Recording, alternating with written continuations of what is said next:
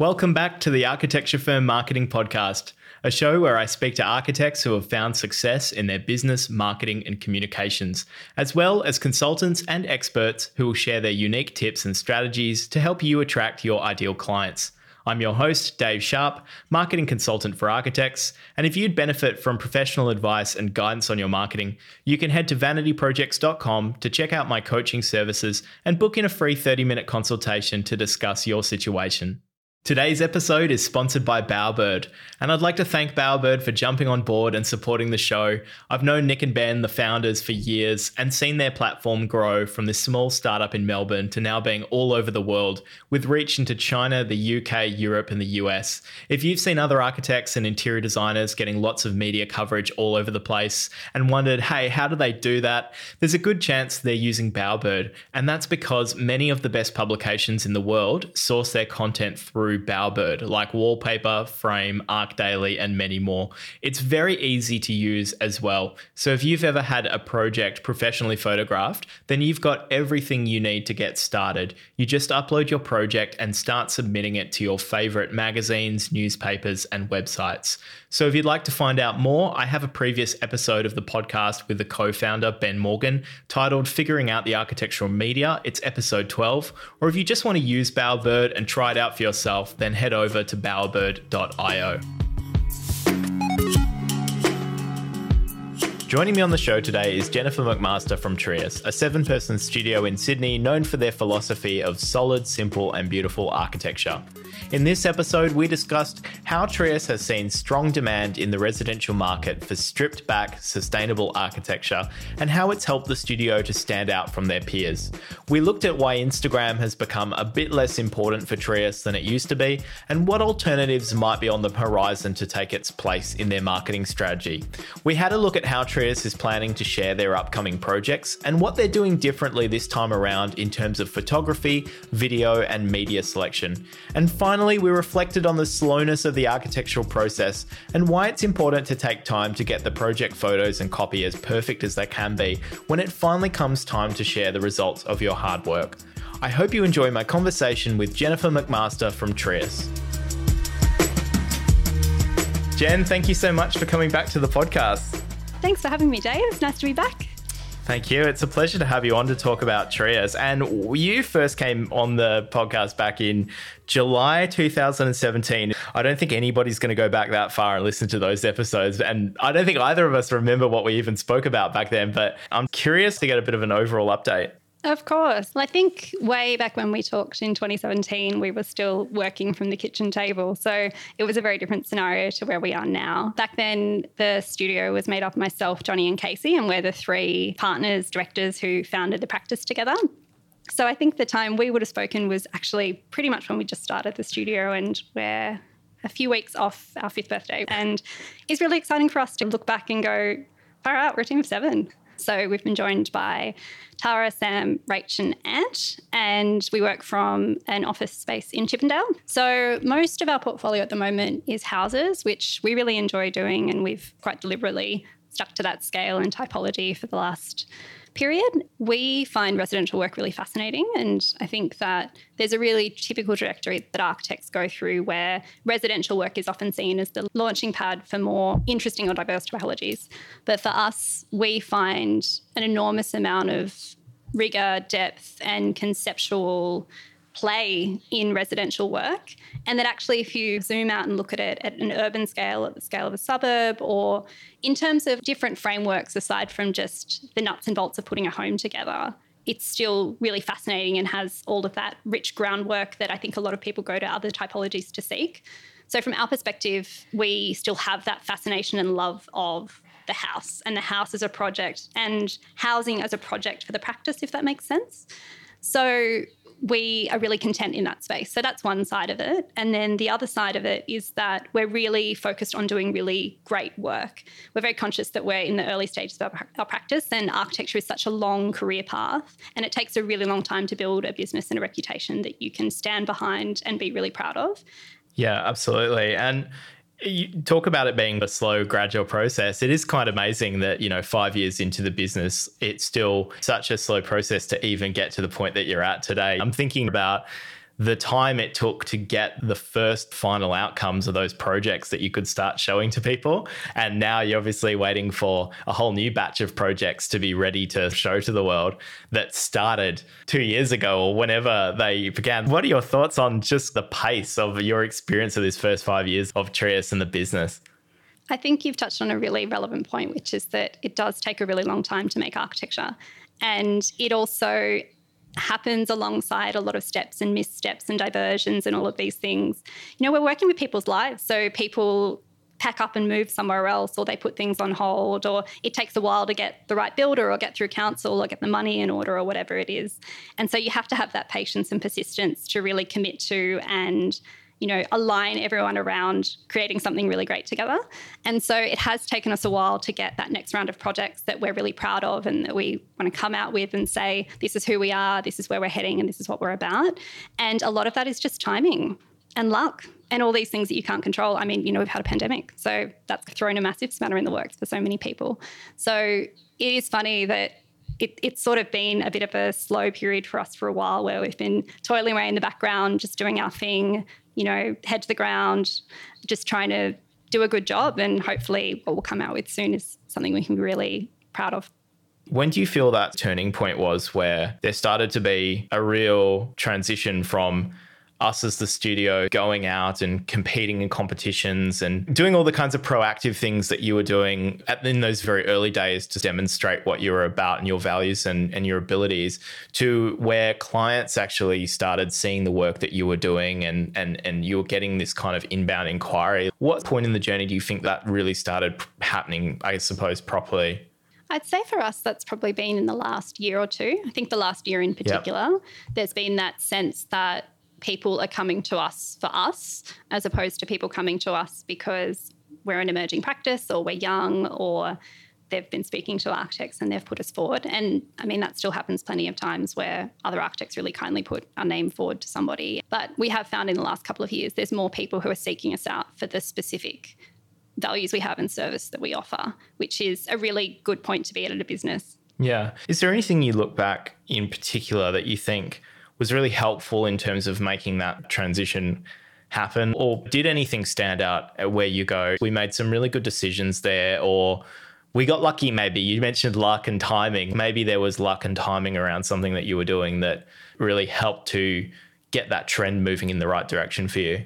I think that our three-piece house, which was one of our first published projects, was really instrumental in getting our name out there and finding the right clients. So that was a project that we were really proud of and that really represented a lot of the ideas that we champion within the practice. So things like good quality design and good bones, sustainability, but a sort of simplicity and timelessness that, I've actually found in conversations with clients, a lot of people are seeking but can't find. It's really interesting in architecture because at least I feel like there's a lot of, very high-end and luxurious practices that are doing fantastic work, but it doesn't necessarily speak to a lot of clients. And we find a lot of the people that come to us are people who want something that's really good, that will last, that represents good design, but isn't necessarily opulent. And that means one thing, I think, to us as architects, but it means something really different to a client.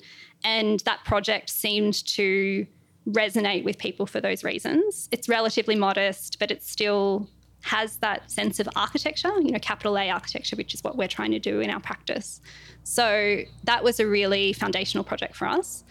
And then in parallel to that, I think it's just been that slow and steady accumulation of, building a website, putting things out there, trying to consistently speak in a voice and say the things that we believe in so that you find the right people, tap you on the shoulder and say, hey, I'd like a building that represents these things as well. So there is the other side of it that's just being consistent and trying to find your own voice and ethos and things within the industry.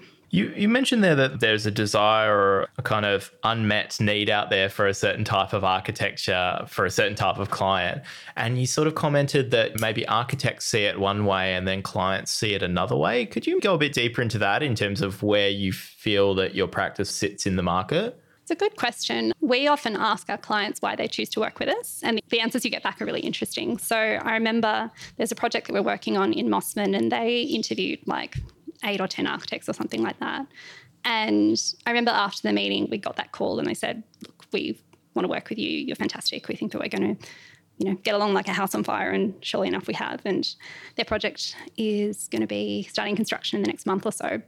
But one of the things they said, look, we really want something that is sustainable in the sense that sustainability is thought through the design process in terms of all of these different layers. So how the building operates, where the materials are coming from, so on and so forth. And they said there's nothing really that we picked up about those values in terms of what we read about you and what we were finding out, or very little, I should say. It wasn't nothing. But when we actually sat down and spoke to you, that just shone through so much more than other people. You knew so much more about it. You were so much more passionate than a lot of other architects were. So we found that's something a lot of clients are really interested in, is understanding how those systems fold into their home in a really genuine way. I think that's such a foundational value for so many people these days. People being climate conscious, people wanting to invest in a quality piece of architecture, but also know that those systems are being built in the back end and that it's really being built to last. So that's one side of it. And I think another side of it is that there's a lot of people who really love good design and want good design, but there's just a tipping point where it becomes too much, where the things that one architect or one client might value are just not things that resonate with them. And it's a bit like anything else in this world.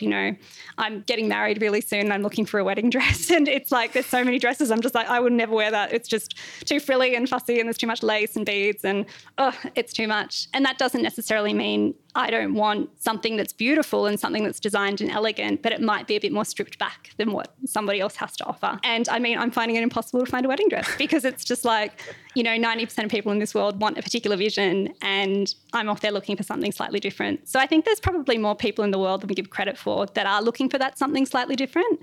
And we have done the best job that we can to find those people and seek them out and find people who want good design, who are interested in sustainability, but it's maybe that little bit more pared back than what we look around and see some of our peers doing. That's the simplest way of articulating it. That's very interesting, because I always have this discussion with guests on the podcast about differentiation and finding a point of difference. And we've all basically universally agreed that it's impossible, but then you just come along and go, yeah, our point of difference is this and this. So you've completely broken the pattern of every guest on the podcast who doesn't know what their competitive advantage is. So I have to dig a little bit deeper into that because, my goodness, we've finally found something. So that idea of it being sustainability integrated holistically into the design, then that's slightly more stripped back, but capital A architecture, whereas a lot of the other architects that you're being considered against are more opulent or whatever. Do you feel like in that typical set of architects that Trias is being compared to,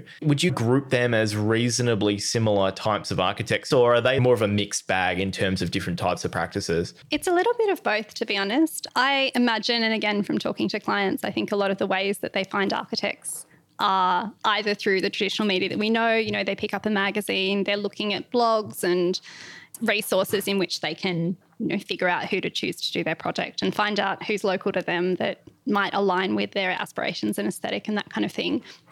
But then some of it is just completely random. I mean, you get people who walk by the site and just see it under construction and go, that looks cool. And they've been working with someone down the road and they just suddenly it connects with them in some way and they go, no, I don't want something, I want architecture. And we often find that there's multiple touch points. So it's very rare that it's just one article and went, that's my architect, we're here. It tends to be that your name's been mentioned somewhere, they've walked past something on the street, they've glanced something in a magazine or on a blog or something. It seems to be that multiple touch points are that thing that really reinforces who you are and your reputation.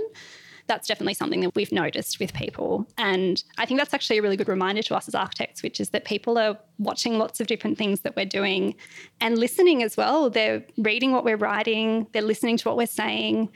A lot of people come to us as much because of the things that we say as the images we put out, which I think, again, speaks to something that is so valuable in terms of who we are as communicators. And so that's been a really good lesson. I think for me, coming through the industry and finding it so visual, that's been really empowering actually to realise that those things are powerful.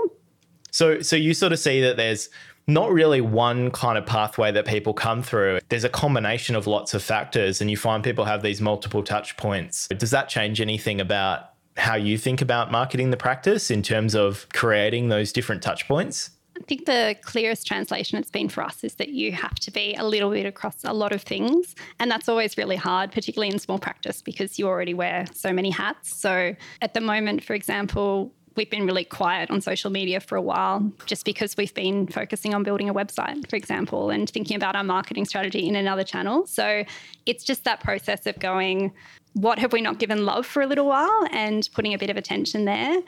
And then I think every time you do something, just trying to do it really well. And we have, in our old office in Darlinghurst, we actually had the Dita Rams quote, "Less but better" on the door.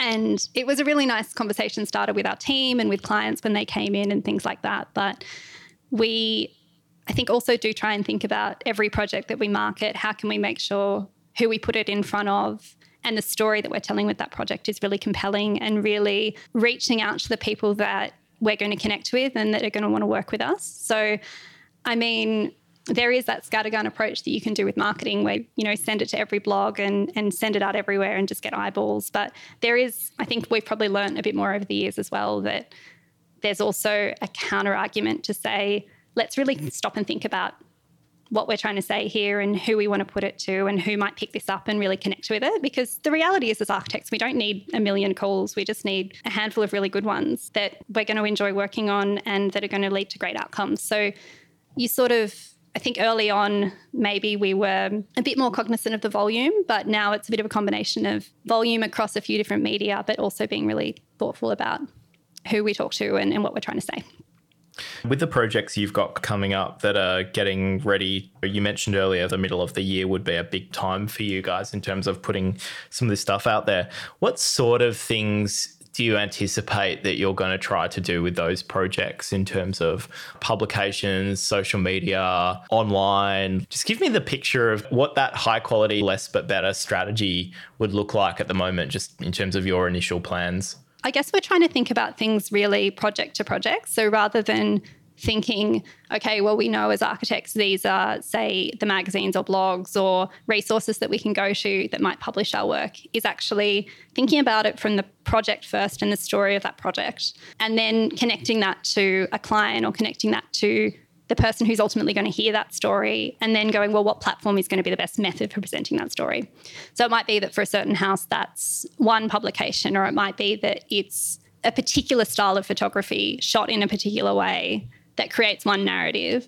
There's one particular project where we're talking with the clients about doing a particular type of video because it's this really immersive sensory house. And so that's the thing I really love about architecture. I love the story of the project and the story of the client and the way those things intertwine to create something that is bespoke, that hasn't been done before. And I guess that part of what we're trying to do is extend that strategy into the way we keep telling the story of the project. So it doesn't stop when we've, photographed it and we send it out to the media and the world, but it continues to sort of evolve as we continue telling that story, or in a lot of cases start telling that story.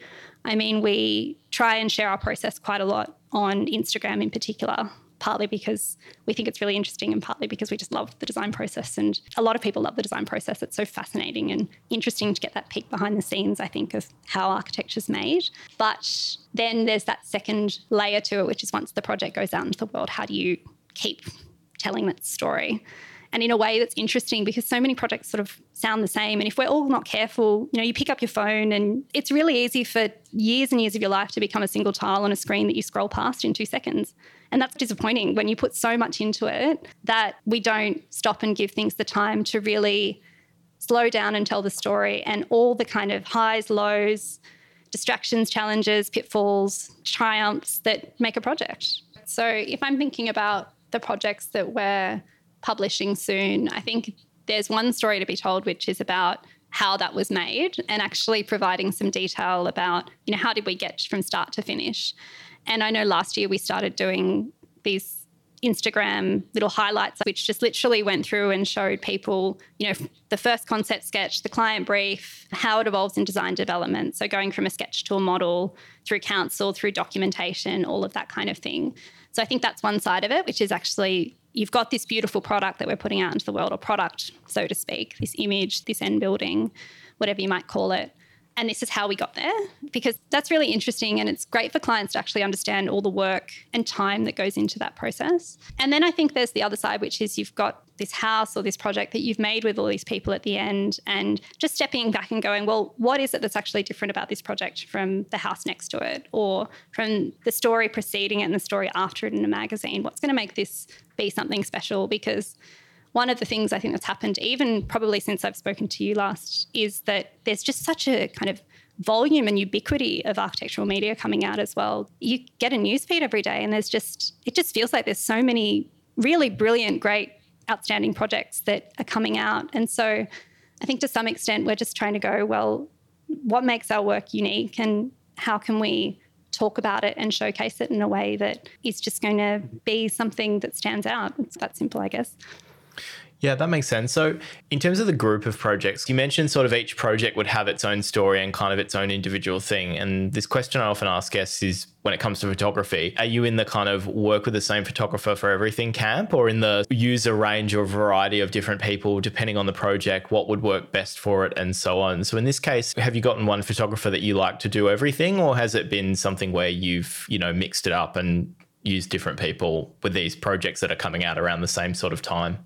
So far, we've worked with a couple of photographers. So we've worked with Ben Hosking and Clinton Weaver, and we have fantastic relationships with both of them, and they're both such incredible photographers and really nice to work with, which is, I guess, the other side of all of that. But we are talking to some other people and just thinking about different ways of showcasing the projects. I mean, we had one of our clients shoot some photos of their own house recently, and they were actually amazing. It was just really interesting having the architectural photos beside the client's photos, and just the things they observed, the things that they captured, and the way they captured those things. It was the same house, but just seen through different eyes. So I think there's a lot of value in that as well. And it's been interesting. We've sort of shown those two sets of photos to friends and family, and sometimes one set appeals more than the other. And it's so interesting to see what speaks to people and why. And I think we're just in that phase where we're experimenting and learning more than having clear answers, if that makes sense. But It's nice to try and see and test and learn as we go.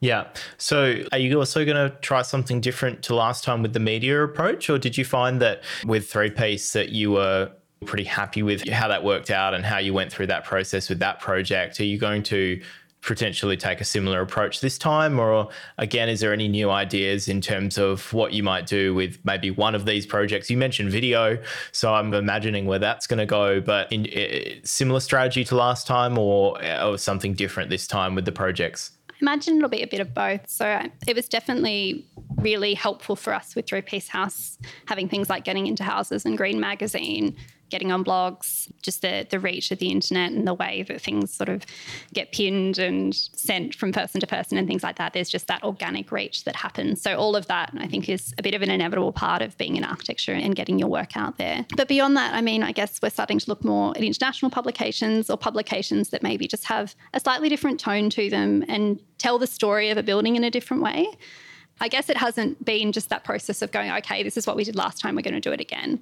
It's sitting there with the project and going, what are we trying to say with this one? And so which publication or site or whatever it is best going to align with that story and that message and things like that. So I'm thinking in particular of two projects we have, and one's a really tiny 45 square metre terrace renovation, but it's really beautifully crafted and really thoughtfully done. And the clients are designers, and we've just had such an amazing process working with them, designer to designer. And so that's one very different type of story to, say, another house we've just finished in Curl, which is probably a much more traditional architectural process where it's a building we're really proud of, but it's been a much more professional relationship where we've been the architect and the clients have been extraordinarily trusting with the outcome that we've delivered. But they're two very different projects with two very different stories that have been their underpinnings. And so part of me sort of thinks, well, that's really interesting in and of itself. So is there a way that can be captured somehow, and that the end product can be sort of showcased in a different way? Yeah. Are you personally, making sure that you're across all of these different publications? Because I do meet a lot of architects that maybe they don't actually engage with that media stuff very much themselves, and they don't actually feel too familiar with what's inside the cover of the vast majority of publications that are out there. So if it got to a point where you had to actually align a project or match it up with an ideal publication, they would actually struggle to do that, because they may have heard of a couple of them, but they're not actually sure what the style and approach of that magazine or that outlet is. But it sounds like you are, and that's informing the approach that you decide to take with the projects. We definitely think about that. So we'd definitely be thinking about what's the tone and the tempo and the atmosphere being suggested by a different publication, even a different style of photography, for example. So we've had situations where we've submitted photography to magazines and they've said, it doesn't have enough people in it or it doesn't have enough furniture. And then you'll get the opposite where people sort of want something that looks really super minimal and stripped back and more abstract. So some of it's been more conscious and some of it is probably more intuitive and just understanding where a publication is heading and the way that they tell the story of a building or the audience they're trying to reach. We try and read pretty widely, I guess. We talk to our team. We've got a really fantastic team who are all really engaged with architecture and constantly finding new publications and sites and things like that we're not familiar with. And so it's this process of sort of figuring it out together and seeing where our curiosity is and seeing if that takes us down a different path. But I think we try and look and listen and see what's happening in the industry and keep our finger on the pulse a little bit with certain things. And then I think a lot of it's just about, they're similar skills to being an architect. It's kind of stepping back and really understanding what a space needs, what makes it a great photo, what makes it a great story in terms of the way that you describe the project or name the project or whatever it is. So to us, I think they're almost ancillary and tangential skills to being an architect. They're just other ways of expressing your commitment to that project, if that makes sense. Like we've been shooting projects the last couple of weeks and you think you've been working on this project for years and years and a client's poured so much money and so much commitment into it, and then you've got this one day where you shoot it and that's the artifact, is these photos.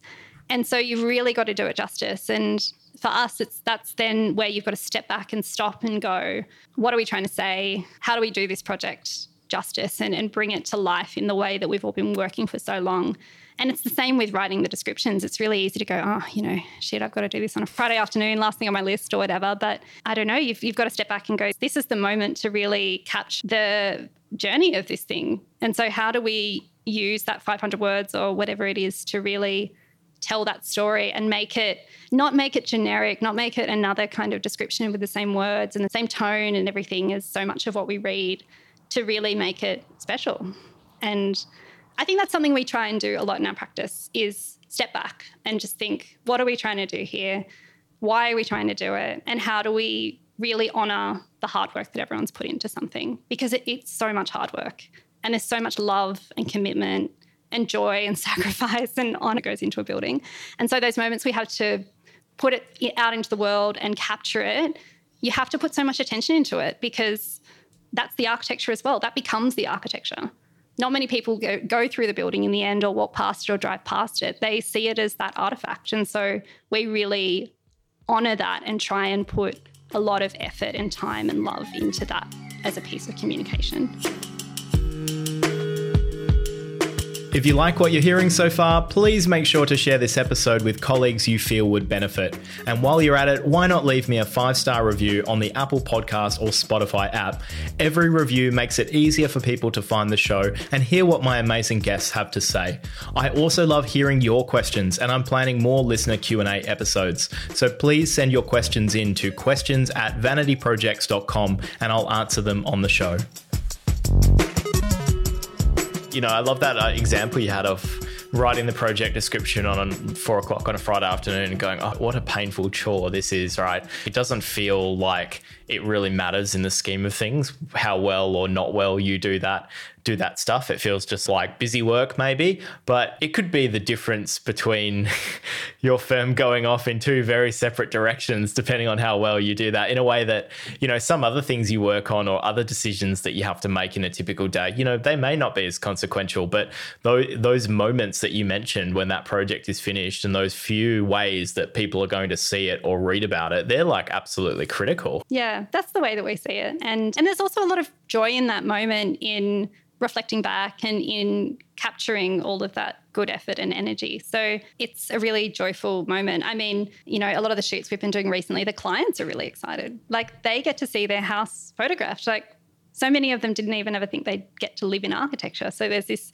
thing that you get to do with them as well. So It's just trying to find the joy in all of these things that otherwise can feel a little bit like a chore. So at least that's what I try and tell myself. So yeah, absolutely. Yeah. And you used a term a little while ago when we were talking about media stuff, finger on the pulse, right? I imagine it was really easy to keep your finger on the pulse in the first year of practice where you were putting things together, working from your kitchen, and maybe weren't quite as busy or flat out as you would be now running a 7-person practice with a big handful of projects.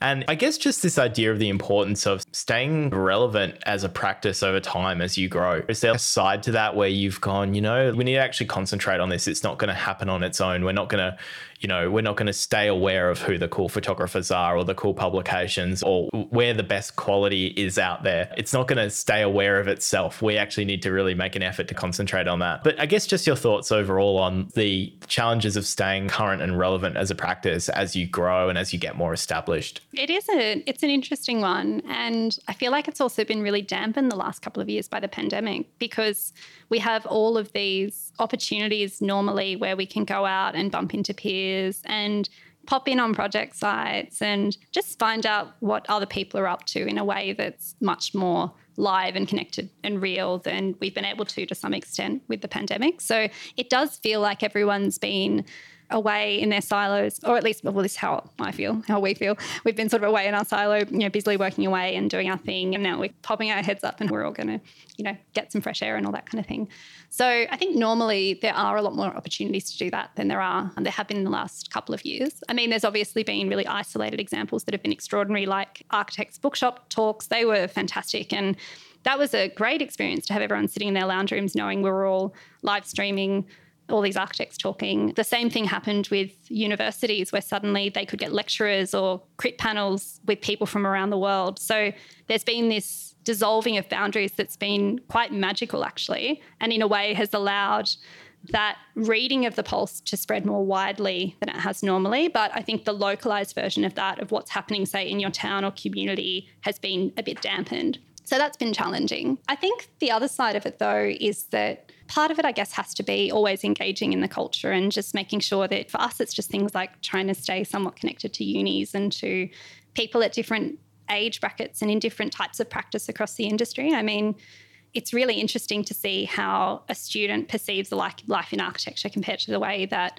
somebody who's been practicing for decades perceives a life in architecture, or the way that a project is run, or the priorities of a project, for example.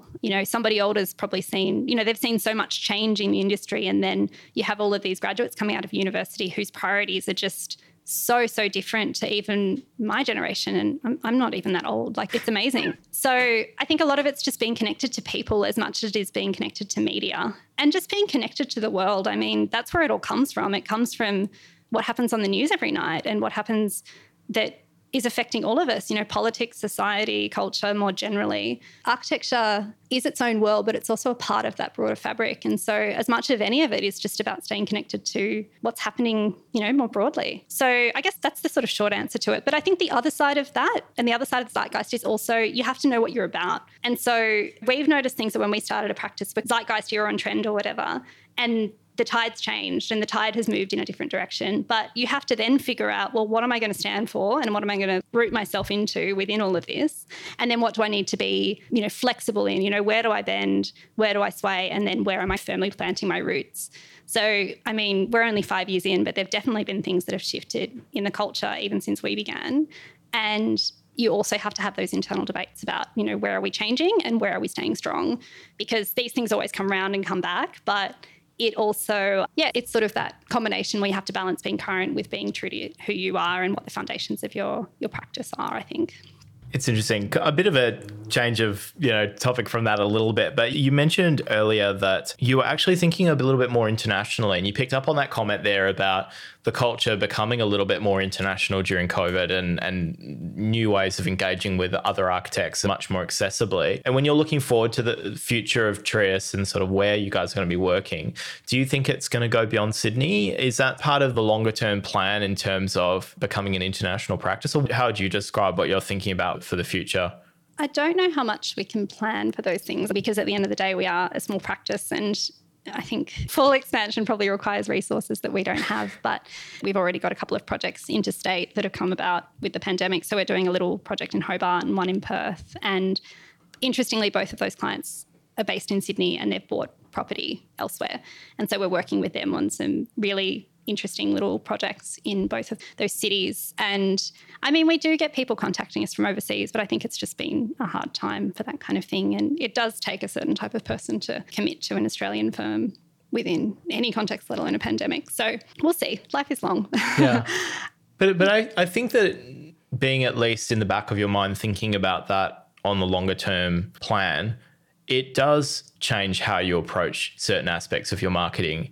I personally knew doing what I do and it being so niche, I knew I wasn't going to be just working with architects in Melbourne. I knew it was going to have to be something that would be national and international to find the market that I wanted to find. So when I was making decisions about how will I market myself, I'm leaning more towards those things that don't have such a strong local attachment to them. And that's interesting. I imagine that there's a little bit of that going on in some of the choices that you guys make where it's like, you know, if we have to decide where to prioritize our efforts, maybe we do think more broadly or more internationally. What would we do that would get us more international exposure rather than necessarily just trying to go after certain Sydney suburbs or something like that? It just shifts your priorities a little bit because not many residential practices tend to go the interstate route, let alone the sort of international route. I would say that for us, it's less about the locations and where the work is. It's more about people and having people who are aligned with what we do and who we align with. And we're just trying to talk to those people and to do work that really embodies who we are, what we're about, what we believe in, what we think architecture should be. Not for everyone. I mean, we're not dogmatic people. We're not the type of people who are going to stand up on our soapbox and say everyone has to do what we're doing. In fact, quite the opposite. I mean, it's really good to have this industry where there's variety and breadth and choice for people about which flavour of architecture they want for their lives. But so for us, it's more about who we are and what we stand for and the type of work we want to do. And if that project's down the road 500 metres or if it's across the globe, we don't mind. It's more about just doing work that we can stand behind and be proud of. And that is architecture that kind of embodies the best of architecture, that's ambitious, that's experimental, that challenges us, that challenges our clients, that leaves something behind that's really good. So wherever those people are, we're just hoping and searching for them, I guess. Do you think that the world is ready to have their houses designed by architects in Sydney, even though they're in Copenhagen or South Korea? So. Do you think we're getting to the point where that's going to become a more normal sort of everyday thing? Yes and no. I mean, I don't think that you can discredit the value of localism and of knowing a place, of being rooted and grounded in a community.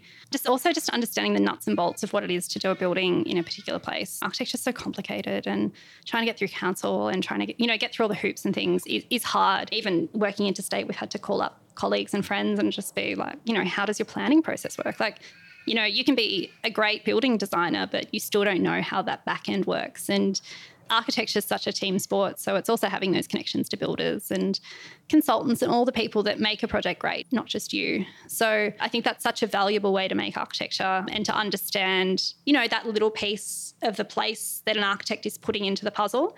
To have that be your place is really powerful. But at the same time, a lot of the conversations that we have had with people when they've had projects overseas, they've been Australians or they've been people who have a connection to where we're from. And so there's this bridge that is taking you there. And that's the thing with the world now, is that even when we've looked for people to work with, we'll look in our own backyard, but we'll also look further afield because you're just looking for connection. And that human connection, that's global and that's got this diaspora beyond your neighbourhood. It's not to say that it doesn't exist there, but it can go further. And so that's where it doesn't surprise me, is that those connections can spark from anywhere to anywhere. I don't think it's always the right answer. In fact, I think a lot of the time it isn't.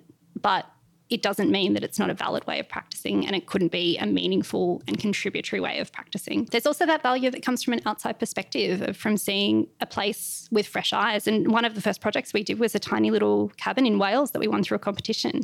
And the whole ethos of the project was to work with this material that everyone had lying on the side of the road. Like, it was literally disregarded, and we just saw it as really beautiful. So there is that validity in architecture as well, of a creative perspective that just comes in, sees something afresh, takes a way of living that's really ubiquitous and familiar to us and transplants it somewhere else and blends it. So that can be really valuable, but I think it's just really contingent on the factors that are underpinning the project. Yeah. Can we talk about Instagram for a little bit? Sure. Because yeah, sure. I think over time, Trias has been leading the way in terms of approach to Instagram, in terms of aesthetics, care and attention to detail, copywriting and captions. When you came on the podcast in 2017, you had 20,000 followers, and Instagram as a platform has changed so much between then and now. And you're not as busy on the platform as you once were. And you described it as we've been in the silo for the last year, just working away. But do you think there's also something deeper at play in terms of Instagram is less important to you now than it once was? I think many practices feel that way or express that to me. Have you personally experienced that with Trias, that Instagram doesn't have quite the same sparkle to it that it did back in the day? I think that's very true. And I think a broader cultural shift that's happened, where not only is the attention algorithm and all that kind of back-end stuff working in a different way, but also people's attitudes towards it as a platform have changed.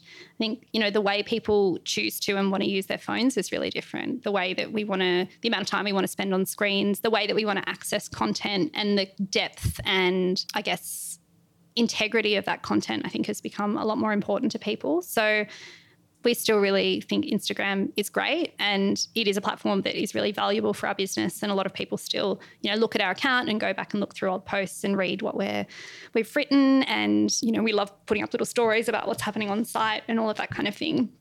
So it's not to say it doesn't have value, but I do think that for a lot of people, it just doesn't form the same, optimistic cornerstone that it used to.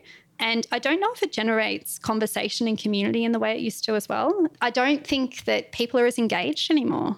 And sometimes you've just got to look at it and go, well, that moment has passed. Yeah. And I think to some extent it has, and that's okay. And then you've just got to go, well, what's next and where are we heading now? And it doesn't mean it's not valuable. It just means it has a different place in the hierarchy. And that's where some of our attention has just been going to different things, because I think intuitively we're thinking that's not where people are seeking out freshness anymore in the way they did maybe a few years ago. They're going to other places. And so how can we acknowledge that? And I think a bit of it is also just understanding your own behaviour. I mean, I know I just don't use it as much because I'm just not as interested, and I'm not as curious about it as a platform in terms of what people are putting out there and stuff like that. So we've just been thinking about, what else is there and what could we do next? I think I've been thinking about that too. And I don't know, have you come to the same conclusion that I have, that there's currently nothing? I don't know, maybe it's TikTok, but there's nowhere we're going. So we're not going to TikTok. That's the thing. I think for architects, for the general public right now, it's TikTok, clearly. Everybody is moving from architects to TikTok. Yeah. From Instagram to TikTok, but architecture does not feel like it is going to go there. What's architecture going to do? Do we just not have social media anymore? Do we just get published and then we go into our silo for 2 years and then wait for a new project and then get published again? Are we going back to that? Oh, I don't know. We'll have to see. I mean, it's such an interesting time, right? We don't know what everyone's ready to do now. I feel like we've all been hibernating, and so it's we'll see if everyone comes out of their caves a bit sluggish, or if they're all hopped up and ready to do some stuff. We'll have to see. I don't know. I think there's going to be a bit of a resurgence with just in-person stuff and, getting back to face-to-face, but also recognising the joy and opportunity that comes from being face-to-face and just getting together and doing things a bit more, in the same room and so on.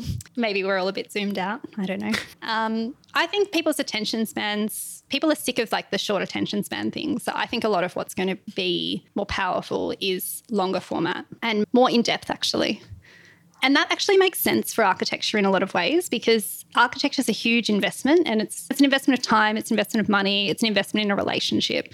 And so in a lot of ways, long format, presentation in whatever way, like a photo essay or an article, or just things that go into depth rather than things that are fleeting and impressionable, I think that's what could be really interesting next. And I wonder if it's that people are seeking depth, fact, trustworthiness, all of these things that have been stripped away a little bit, and that maybe we have a place to step up as architects because we are knowledgeable, we are experts, we have a lot of things to say. So maybe there's a void that we can fill there somehow. I don't know. Yeah, does that mean longer form print and journalistic media, videos, medium format videos, so local project-ish YouTube channel type stuff, maybe God forbid, podcasts. but I mean, podcasts are phenomenal. I mean, they're such a good example of a media that has transcended that change though, because you can still be on your phone, but you can be out walking, you can be cooking, you can be doing things that are still part of your life, but you have this positive intrusion. Whereas I think social media has become a negative intrusion and people have changed their attitudes because of that. But podcasts, everyone loves podcasts. They're great. I know. I think we need more just sort of general architecture related interview podcasts in Australia, because the fact that architects have to listen to this marketing one to hear from architects is like really unfair on them. They just want to hear about people. They just want to talk architecture. For like a chef's table. Yes. We need like a chef's table for architects where there's because the work we do is so interesting to so many people. Yeah. And there is that sort of tale of triumph of how you managed to pull a project together or even just a practice together. It's so hard and so fascinating. So one of my clients, George Bradley in the UK, he hosts a podcast called Another Architecture Podcast. And each episode just focuses on one building, and it's just an interview with the architect just talking about that one project. And I just love that in-depth level of going into something. I feel like somebody needs to sort of start that here. Somebody who feels comfortable talking about design and architecture all day. But okay, so that's interesting. I personally find the architecture media, it was a little bit wobbly for a minute there in terms of what's the future of that going to look like? But I feel like it's making an enormous comeback. It feels like. Yeah, would you agree? Seeing that, feeling that too? Yeah, I think so. I mean, I feel like there was a moment there where there was almost that sense of we can self-publish, you can do it all yourself, and so on and so forth. But then again, I do wonder if people are wanting to go back to trusted sources. Yeah. And to go to, just like how a practice is a brand, to go back to a brand that has a name, that has a reputation, that has, that they can trust to produce something of quality, because the internet is filled with amazing stuff, but it's also filled with crap. And so, to have that faith when you pay for something that you're going to get journalism, that you're going to get integrity, that you're going to get a quality photograph, that you're going to get a great story, that's really valuable, I think. Yeah, even more so now, because you realize how much there is that is just filling the void a little bit. And time is so precious. The older you get, the more you become immersed in the industry, you realize time is so precious. And so to be able to pick anything up and have it really speak to you is so, so valuable and irreplaceable. In terms of some of the content that you guys make or have made previously around projects, the bulk of the content you've ever shared on Instagram has been model photography. It's been renders. It's been, the way that you have created drawings just to be shared and shown on Instagram in a really curated kind of way. Lots of that process. And I'm remembering back to an earlier episode of the podcast with Winter Architecture, where we spoke about whether or not it's best practice to actually show too much process in a sense. There was this idea we were discussing of maybe it's better to be patient for the real thing and maybe just give little glimpses, but to not overdo it in terms of showing too much of the project too soon. Whereas you've raised sort of the opposite opinion, which is the process is key, and that you've stylized it and shown it and represented it in this really powerful way. But I wonder, is your philosophy on that sort of adjusted or just shifted a little bit over time, given that you're not pumping out loads and loads of that sort of process stuff at the moment? Is that just because maybe the need or the pressure to do that isn't there quite as much for you guys because you know what you've got coming up in terms of finished stuff? Or has your thinking around showing process and showing that behind the scenes, has that changed at all? I think that commitment to showing process is still there. And I know that's a big part of what we're thinking of for our website, for example, is actually delving into process and, again, sort of showing the evolution of something rather than it just a completed thing. I mean, I can understand that instinct to hold back because there's also a lot that can change and go wrong or cause a diversion in a project. So sometimes it can feel a bit vulnerable to put something out there and not quite know if you're going to, are you going to be able to build something as well as you've rendered it, for example? Like there's a bit of a risk in it almost. But I think that for us, it's also about just the timeline of projects is so long, and it's really nice to share things along the way, whether it's with, the broader world or community and architecture or our clients, because it's all content that we're ultimately making for our clients. So all of those, they're not made for Instagram, they're made for client presentations and portfolios and all of these things that we share with the people that we're working with. And I think that there's just that injection of pride and delight and satisfaction along the way that's really important. And, it is such a long process to make a building, and you can get really lost in the almost drudgery of it sometimes. And so if you can stand back and, 40% of the way through have made a beautiful model and say, we have faith in this idea and we have faith in this building because we've made something that's really, to us, what we say, solid, simple, beautiful, the embodiment of the things that we champion as a practice, then it just keeps everyone committed and keeps everyone excited. And I mean, we love doing all of that stuff because you have the beautiful photo on the front of the report, you take the model to the council meeting, people are engaged.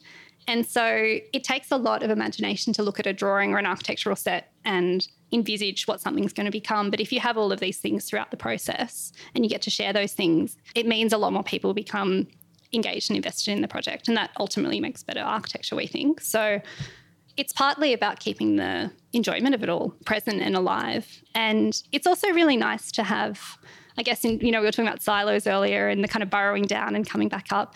It's also nice to be engaged with people in the industry. So, people see what you're doing and, you might have students you're teaching or an architect you bump into on the street, and they can see, I can see, you just got approval for that. Like, that's really good to hear. We're doing a project down the road. So it's just a method of connecting and a method of showing that we're still doing things, we still love what we do, we're learning, we're trying, we're experimenting, we're testing new ideas. So it's just a way of staying joyful and connected, I think. Yeah. And so do you feel that for keeping people updated with all of that stuff and what's going on, we mentioned that Instagram is probably not the most effective way to do that anymore, or it doesn't, you don't get the message out there quite as much. But is there anything in particular in terms of how maybe the website is going to help with that sort of stuff going forward? I hope so, but we don't know what it's going to be yet. I know. I think we're in such early stages. It's so hard. That makes sense. And just, again, we don't really know what the website is going to bring. But since you had your previous website, there was obviously a reason for deciding, okay, the DIY Squarespace site, that's in the past. We're going to close that off and we're going to start a new chapter. We're going to get a web designer. Or is it like just generally elevating the brand and the perception of the brand through design, or kind of in doing this process or embarking on this process, what in particular makes it worthwhile for you guys going down that route? I think it's having an external eye on who we are and what we're about, and just the expertise of people who come from a world that you don't come from is just so invaluable. And again, it's something you just can't really afford to invest in when you start, or at least we couldn't. We were not in a position where we could bring lots of people on as external consultants or people who could just help us build our business. But we're at a point now where we can see the value in it. And so it's exciting, and it's almost a bit of a milestone, I think, to be able to say we've reached a point where we can have somebody engage in that process with us. So there's a satisfaction and there's just a good feeling that comes from that. So there's that side of it. And then I guess the other part is that you do grow and change a lot. Like over the last 5 years, I think we're foundationally still the same, but, we feel like we're making better buildings. We've got a great team.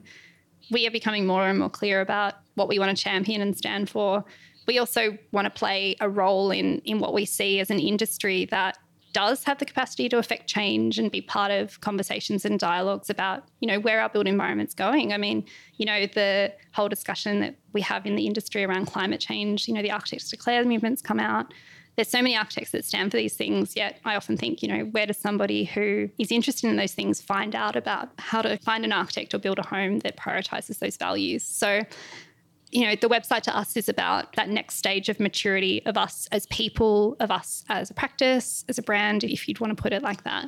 And that we've got this broad umbrella now that's not just us, it's our team, it's these new clients and projects that we've been able to bring to life in the last couple of years.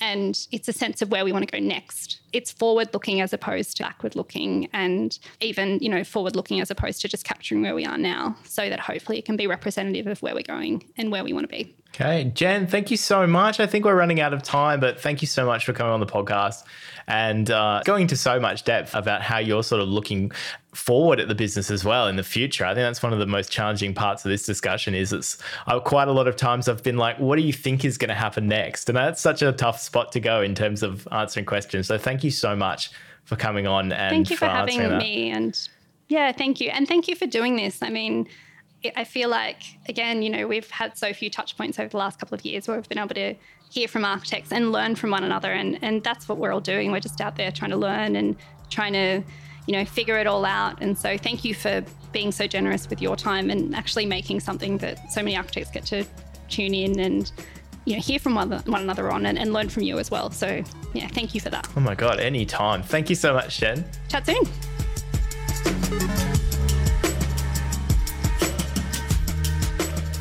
That was my conversation with Jennifer McMaster from Trias.